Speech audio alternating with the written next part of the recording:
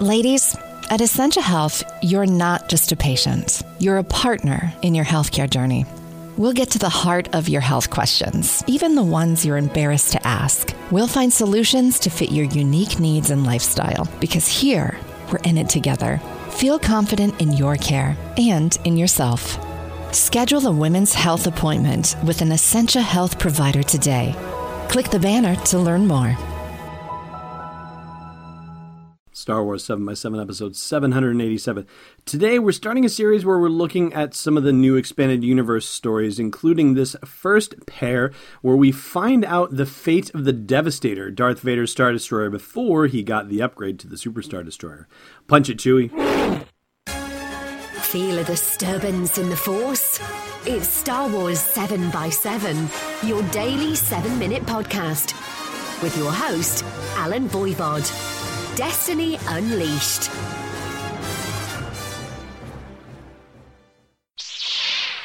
Hey, Rebel Rouser. Welcome to Star Wars 7x7.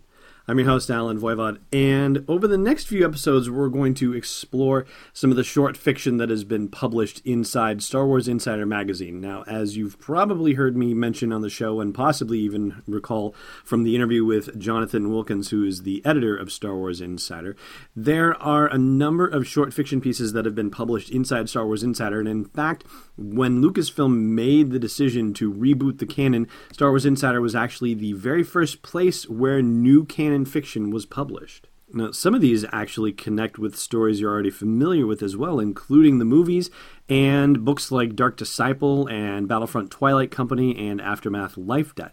But the one we're talking about today connects with Return of the Jedi, and it is Blade Squadron. It is the two-part story that appeared in issues 149 and 150 of Star Wars Insider. And there's a part near the end of the story that makes me think that this was inspired by one of those iconic images that you are probably familiar with.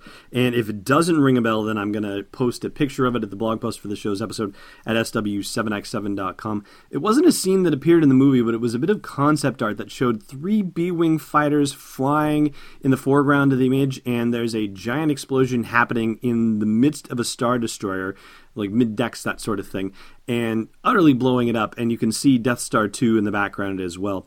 And this line from the story references 3 of the pilots, Fox and Moonsong and Stram, and this is what it says that makes me think that this might have been inspired by that image. It says, Moonsong and Stam looked up to see Fox's B-Wing angling toward them. Even as they took that in, the Devastator started to explode behind it, lighting up the 3 ships, a tiny daytime star in the skies over Endor. And yes, the Devastator is, of course, the Star Destroyer that Darth Vader was in command of in A New Hope before he eventually transferred off to the Executor in The Empire Strikes Back.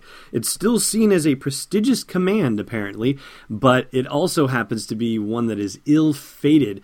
And there's a personal vendetta here happening as well. The wing commander of Blade Squadron, the squadron of B-Wings present at the Battle of Endor, is a guy named Adon Fox, who, and I guess this is becoming a thing in a way, who had a wife also in the rebellion, but she was killed trying to escape from the Battle of Hoth, and killed specifically by the Devastator when the Devastator was part of the blockade trying to shoot down ships coming out of Hoth and shot down her transport.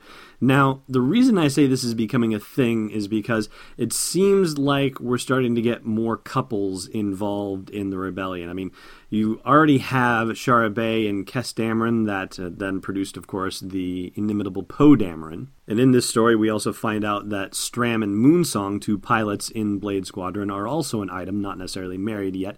But apparently, it's not necessarily verboten for people to be hooking up in the rebellion. It's just kind of frowned upon, I guess, in the same way it's frowned upon in your natural work environment sort of thing. You know, it's not cool dating a supervisor and all that stuff. And I guess it would be more rigorously enforced in the Empire, probably, but definitely less so in the Rebellion, because I think, do you need the fighter or do you need to enforce HR policy? But I digress slightly. So the primary hero of the story is Gina Moonsong, who is a former smuggler who apparently was actually getting stuff in and out of Coruscant, which I would think is probably a pretty tricky thing to do. And she's joined up with the rebellion and is now flying B-Wings around, which is an entirely different animal. B-Wings, of course, are a lot more sluggish than your average smuggler's vessel. but it packs more of a wallop, of course, than your average smuggler's vessel. And so Gina is part of the Blade Squadron that's training for the Battle of Endor, which is going to happen very soon. They're just not sure when, and then the call comes. They're supposed to protect the rear guard, which means protecting the fleet's communication lines and so forth. And at least that's the plan. But then, of course, when they show up, it turns out the Death Star is operational and the shield is up, and so they've got to go on the offensive. And what do you know? The Devastator is right in the sights of Blade Squadron. So they go on the attack, but they have to deal with a host of TIE interceptors led by a Commander Gradd, Gradd, and this is one of those situations where, you know, you could have had a villain that, if he had been kept around for a while, would have been interesting, and unfortunately he is shot down by Adon Fox, the wing commander of Blade Squadron, but not without being utterly damaged, and so we don't necessarily know Fox's fate per se. I mean, you know, it seems like he can't eject, but he's still stuck in his B-Wing and systems are failing. So, yeah, we don't necessarily have a complete story of what's happening with Fox, but he definitely does get to fulfill his vengeance on the Devastator by helping destroy it. And that, my friends, is the deal with Blade Squadron Parts 1 and 2, as written by David J. Williams and Mark S. Williams, appearing in Star Wars Insider issues number 149 and 150, and you can actually find it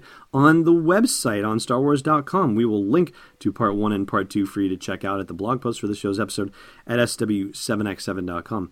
Now stay with us, we've got a break coming up and then trivia right afterward.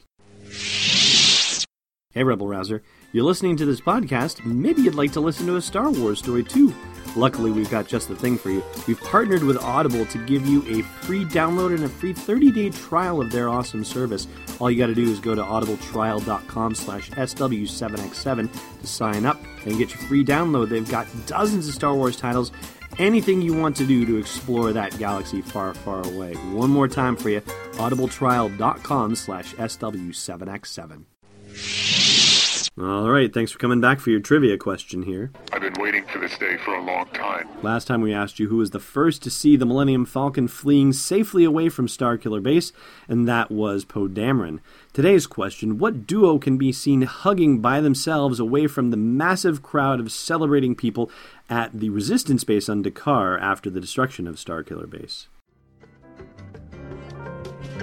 Thanks for listening to another episode of Star Wars 7x7. And hey, before you activate the carbon freezing chamber, check out SW7X7.com for show notes, links, photos, videos, and more. And if the show's been worth your time, please support us at patreon.com/SW7X7. It's most impressive, and it's destiny unleashed.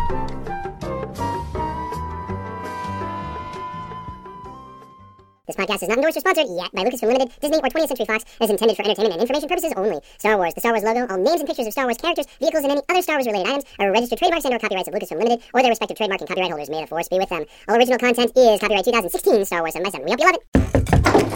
Hey, Mike. Glad you could join me for some great seafood. Me too. Wait, why are you dressed in fishing gear? You said we were going out to catch great seafood, right? Yes, to Popeyes. Do you even know how to fish? No, I thought you did. Oh, yeah, I could catch pretty good seafood at Popeyes. Let's go. Let Popeyes do the fishing while you enjoy our delicious signature seafood. Get Popeyes Flounder Fish Sandwich or Shrimp Tackle Box before they're gone. Limited time at participating U.S. restaurants.